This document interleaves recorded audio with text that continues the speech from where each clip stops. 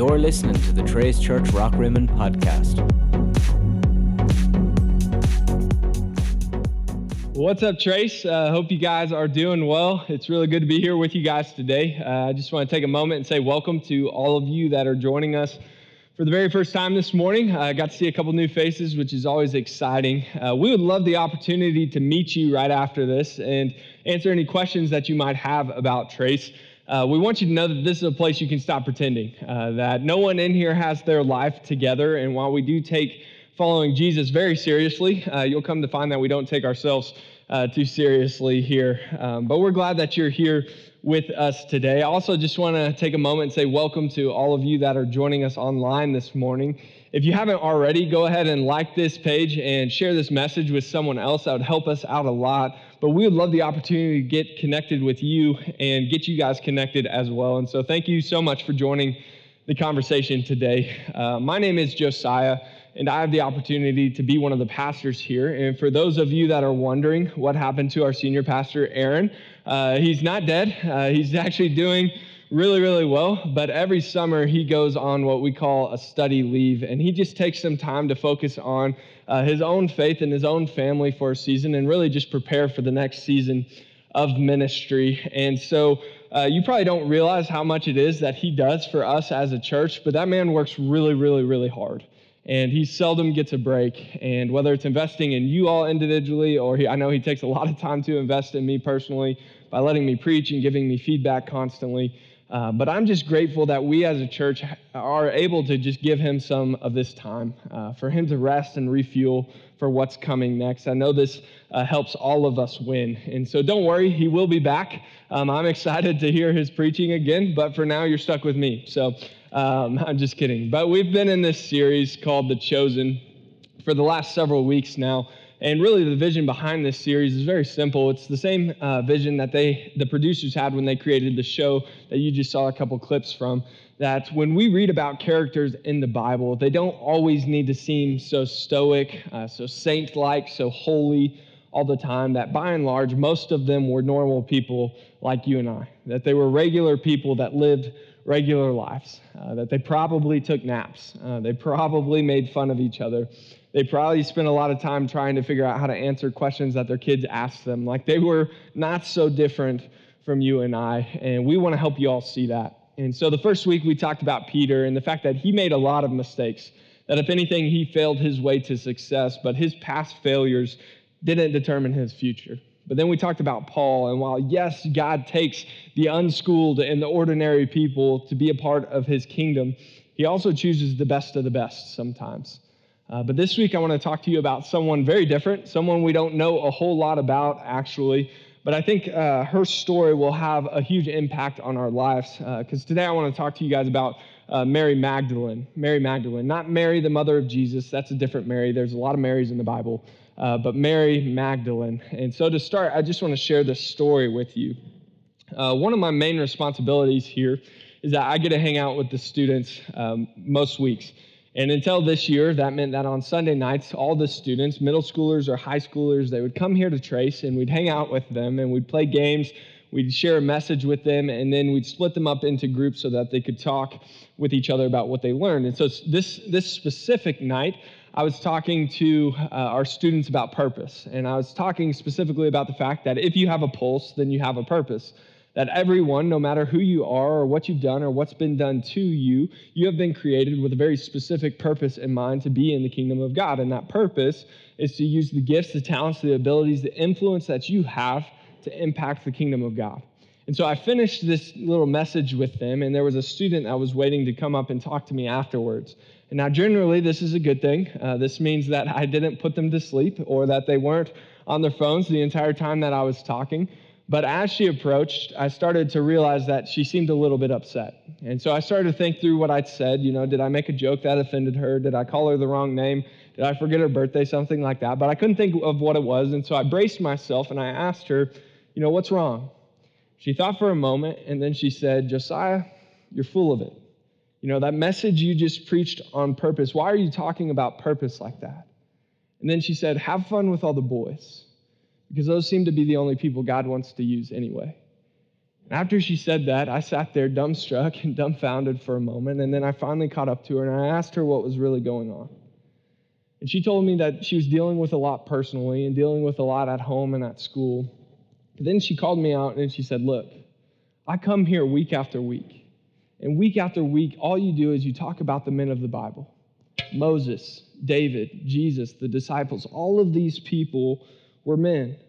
And from her perspective, God didn't seem to want to use women at all. And so she started talking about this, and then when I started talking about purpose, she thought in her mind that I was intentionally trying to exclude her. And I tell you this story for two reasons. One, because she was right. Because out of the 10 months or so that I had been here, I hadn't taken the time to talk about a single woman in the Bible. The second reason I tell you this story is this, that maybe you can relate. Maybe you can relate to what she was thinking. You grew up in a family or a church that didn't place a high priority or a value on women. That for you, you grew up thinking that God had this master plan and you just simply were not a part of it. That for you, you associated following Jesus with misogyny and degrading women. And guys, if that's you, I'm sorry. Because that's not the Jesus that I know. That's not the story that I read about in Scripture. If anything, I would say the opposite is true. That if it weren't for Jesus, the value and dignity that women have today would not be what it is. And I know it's not perfect, but I do know it's better because of what Jesus has done. And we're going to see that today in the life of Mary Magdalene. And so whether you're a woman or a man in this room today, I think there's a lot that we can learn from her story. And so let's take a look at one of the most interesting women in the New Testament, and let's see what her story has to offer. So while we don't know a whole lot about Mary Magdalene, there sure are a lot of conspiracy theories out there about her. And I probably spent way too much time on this week, but this was incredibly interesting to me. That for some people, they believe that Mary Magdalene was a prostitute, specifically that she was the penitent woman that cleaned Jesus' feet with her hair. And this was popularized due to a sermon in the early 500s by a guy named Pope Gregory. But actually, the Catholic Church has gone back and said, actually, that's not true. We don't find a shred of evidence for that anywhere, which is a big deal for them to do that. But this was a common belief for a long time. Some people have taken it a step further and said, no, Mary Magdalene was actually Jesus' girlfriend. That even though girlfriends didn't exist back then, that title was not a thing, that casual dating was not around back then, this is still a common belief. But one of the most interesting is the people that took it even a step further and said, no, Mary Magdalene is actually Jesus' wife. And beyond that she mothered Jesus' children, meaning that today there are children walking around that are from the direct bloodline of God. And the theories go on and on and on. And although these are complete speculation and have not a shred of evidence with them, there still are some things we do know about Mary Magdalene. For one, her name, Mary Magdalene, Magdala, refers to a town, a small fishing community on the west side of the Sea of Galilee. Actually, when I was in college, I had the chance to kind of see it from afar. And so here's a picture of that. This little blob right here next to my knee, that was Magdala. And I got to stand up on Mount Arbel and see it from there. Here's another picture, probably a better picture of that city, but it was a small fishing community. Magdala, the name actually means salted fish. And so Mary the salted fish, very unfortunate name. We only see her name though, we only see it appear about 12 times in Scripture. That she only finds reference about 12 times in Scripture. Yet if you look at her life from a cultural perspective, Mary Magdalene is one of those people that really just has everything working against her. That her life is one that is filled of a lot of different obstacles. And today I'd actually just like to share 3 of those obstacles with you that kind of got in the way of her purpose. That there were 3 obstacles in her life that really postponed her purpose for Mary. And the first one is this, her past. Her past. That one of the first times we're introduced to Mary is in Luke chapter 8. And Jesus, he's already started his ministry and he started traveling around, but this is what it says right here. It says, after this, Jesus traveled about from one town and village to another, proclaiming the good news of the kingdom of God. The 12 were with him, and also some women who had been cured of evil spirits and diseases. Mary, called Mary Magdalene, from whom 7 demons had come out. And so from this, we learn that not only was Mary Magdalene possessed by 1 demon, but by 7. And in the first century world, demon possession still would have been somewhat rare. One of the things we often forget when we read Scripture is the amount of distance and time that passes between each story we read. And so while in the Gospels there's several accounts of demon possession, for the average citizen, the average person, demon possession still would have been rare for them or even someone they knew. And so for Mary Magdalene to be possessed by 7 demons would have been extremely rare. And for people that were tagged as demon-possessed, they were often considered outcasts. They were labeled as beyond repair and banished to live up in the hills and caves surrounding the different societies. And this would have been true for Mary, that Mary would have been labeled as a danger to society, and she would have been left alone out of fear, that she wouldn't have gotten to hang out with an abundance of people. She wouldn't have been invited to parties. Parents would have grabbed their kids and crossed to the other side of the street when they saw her. Things like self-doubt and loneliness, those would have been things on her mind constantly. And this label was not something that was just there for a little while and then went away. This label would have stuck around for years to come. That the stigma of being demon-possessed would have been around her life for a long time. Her past very well would have defined her future. But more than that, the common belief at the time was that she did something to deserve this, that there was something so shameful about her, so shameful in her past that she kept a secret or that she did something so terrible as if she deserved what she was getting. And listen, no one would have given her a second chance. And no one would have blamed anyone for neglecting her. You see, her past was an obstacle to her purpose. But not only her past, so was her perception, or really others' perception of her. You see, we all know what it feels like to go to a place and feel like we don't belong, right? We all know what it feels like to walk into a crowd, to walk into an event and realize very, very quickly that we don't fit in here, and we probably never will. For some of us, this is like our whole entire high school career. For others of us, this is the feeling you get when you walk into a place like this, like a church. For me personally, it's whenever I go to fancy restaurants. I grew up in a good family. Like we ate well, never missed a meal or anything like that. But for my family, it was more about quantity than it was about quality.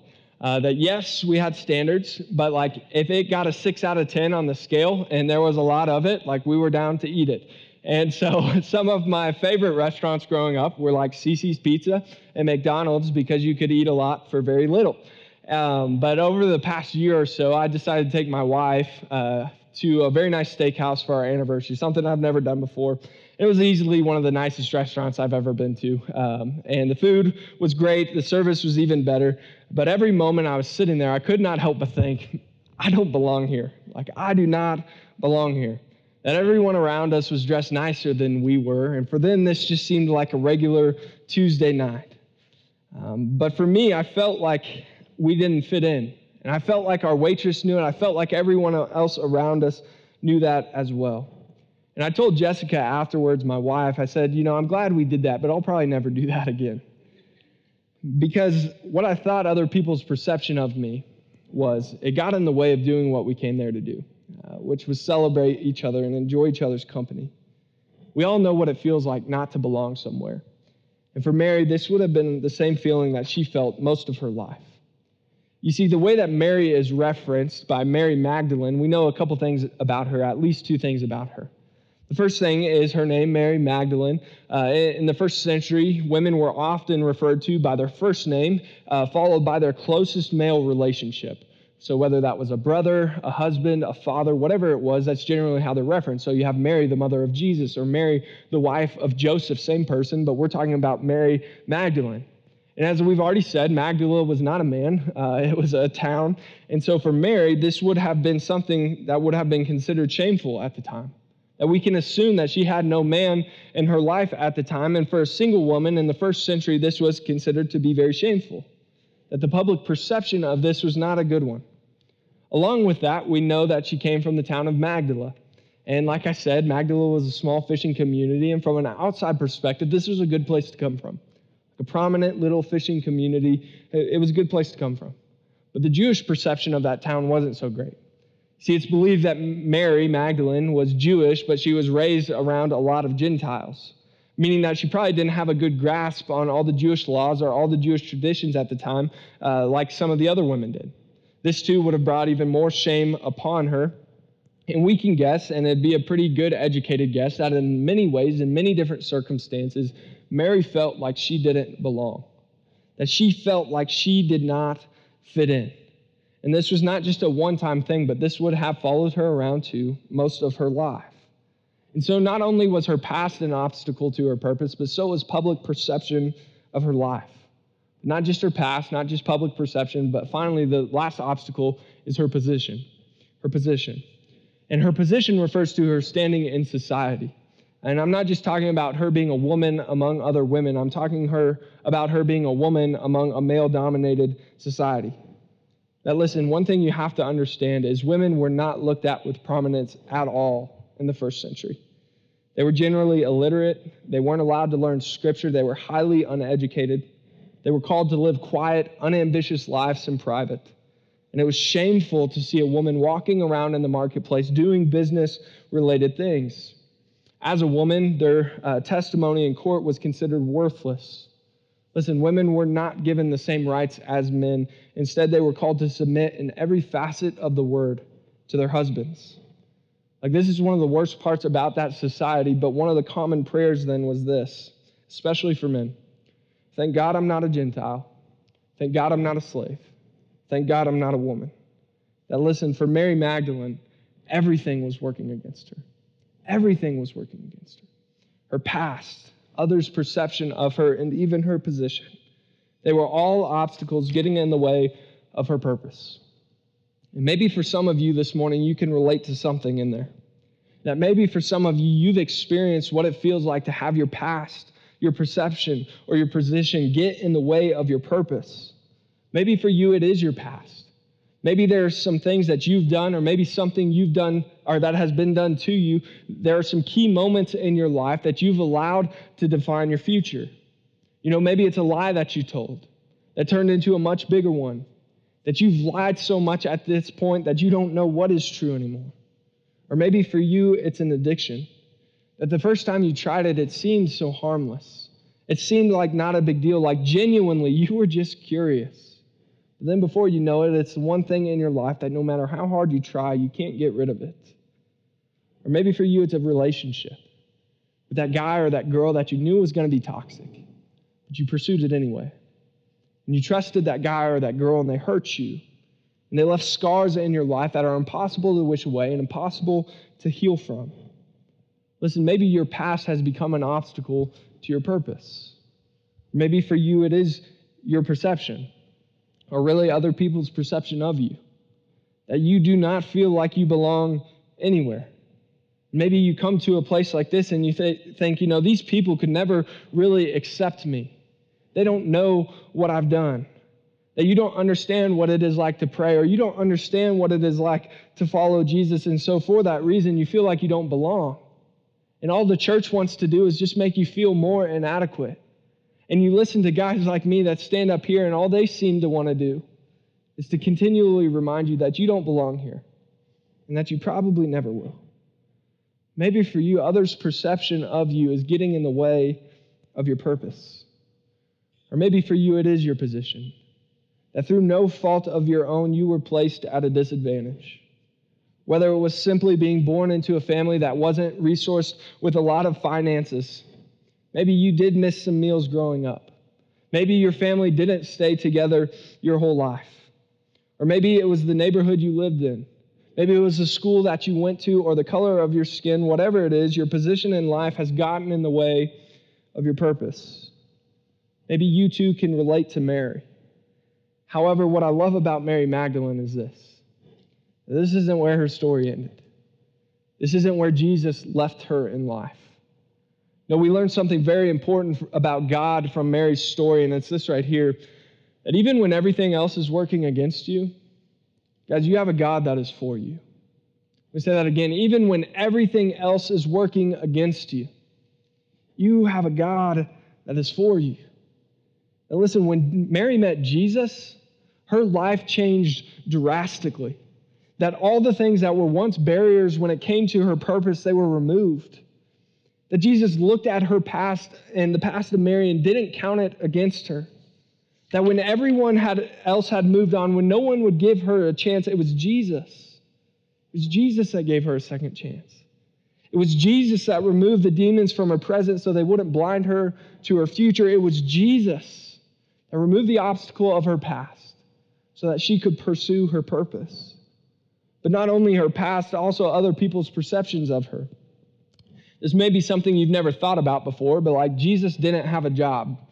And he also stole all the disciples away from their primary sources of income. And so while, yes, Jesus could multiply food and like take care of his friends and things, like where did the money come from, okay? Like who funded Jesus' ministry?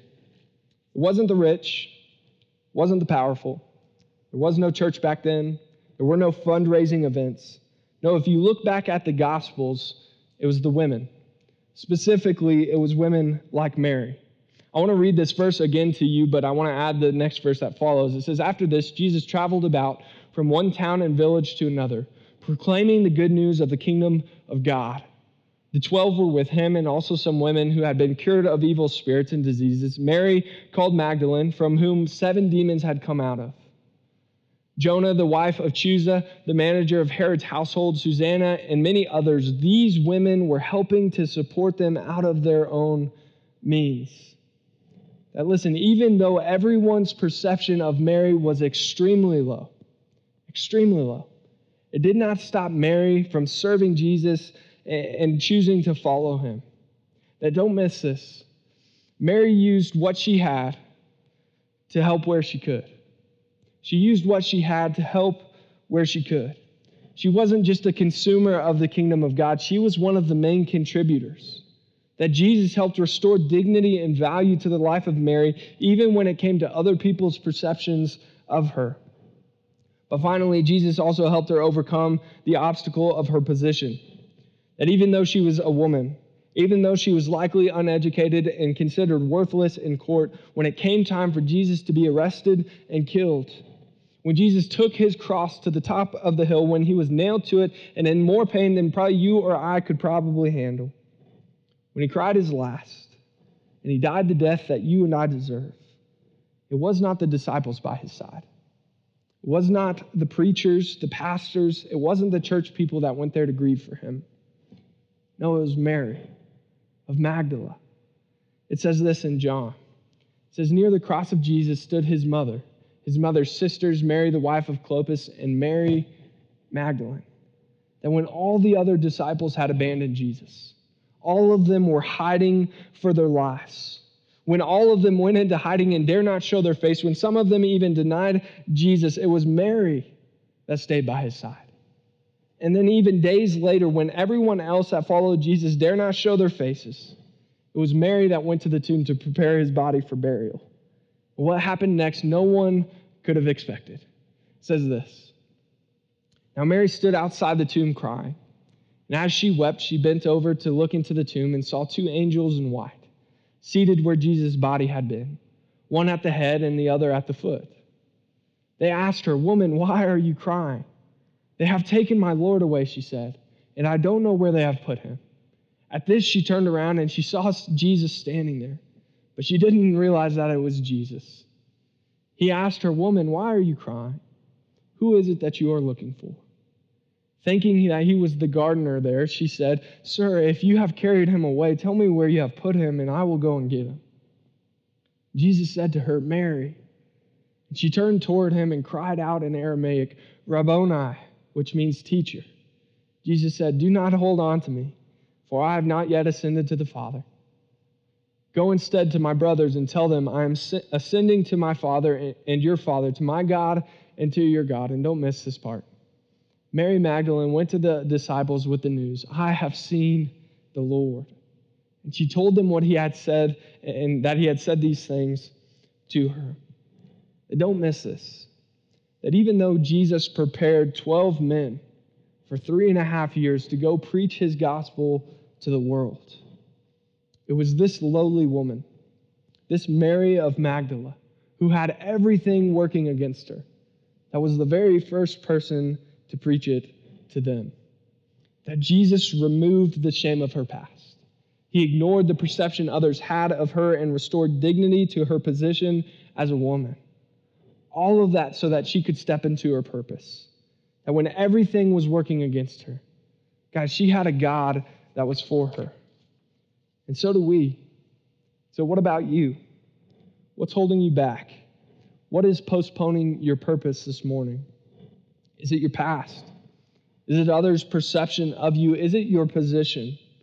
Whatever it is, I need you to know this, that what Jesus did for Mary, he wants to do it for you as well. He wants to take the things that are standing in the way of you and him, and he wants to remove those obstacles. And it doesn't mean things will always be easy, but I promise you they will be worth it. And as I said to my students some 10 months ago, I'm going to say it to you today, that if you have a pulse, guys, you have a purpose. That God has designed you with things in your life that he wants you to use. Whether it's your gifts, your abilities, your talents, the influence that he has given to you, do not waste those things. Instead, he wants you to convert those into kingdom impact, to make a difference for years to come. Because while everything may be working against you, guys, I need you to know from the life of Mary, we learn that you have a God that is for you. Let's pray. God, thank you for this day. God, thank you for the life of Mary Magdalene and just the example that she is to us. That, God, we are not too far gone. That whether it's the things we've done or the things that have been done to us, God, you are not done with us yet. And so, God, for the person in here that needs to hear that they still have a purpose in this world, I pray you speak so loudly to them that they cannot ignore you. God, I pray that we would take this to heart and we wouldn't just sit on this, but God, that we would use what you've given us to step into the purpose that you've designed for us. God, help us not to ignore the calling you've placed on our lives. We love you and we're grateful for Jesus. It's in your name we pray. Amen. So we're going to go ahead and transition into a time of response today. And very simply, we as a church, we don't just want to come here and listen to somebody talk.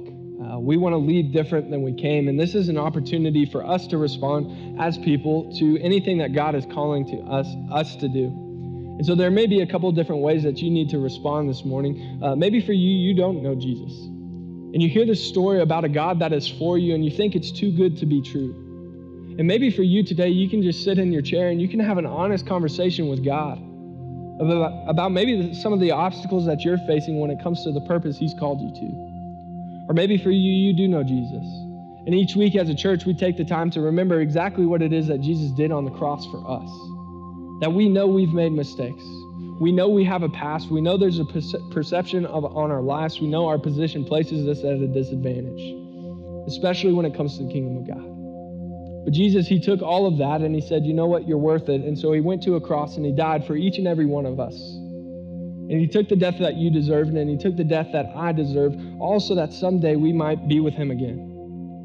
And every week as a church, we take the time to remember this. And so all around the room at these 4 tables with the crosses next to them, there's some juice and a cracker. And very simply, that's just a reminder of exactly what it is Jesus did for us. And so maybe for you, during this time, you go and you remember what he did. Or maybe for you, you've got some things in your lives that are just too big for you to handle on your own. That you've been dealing with a lot of obstacles in your life and you're tired of carrying them by yourself.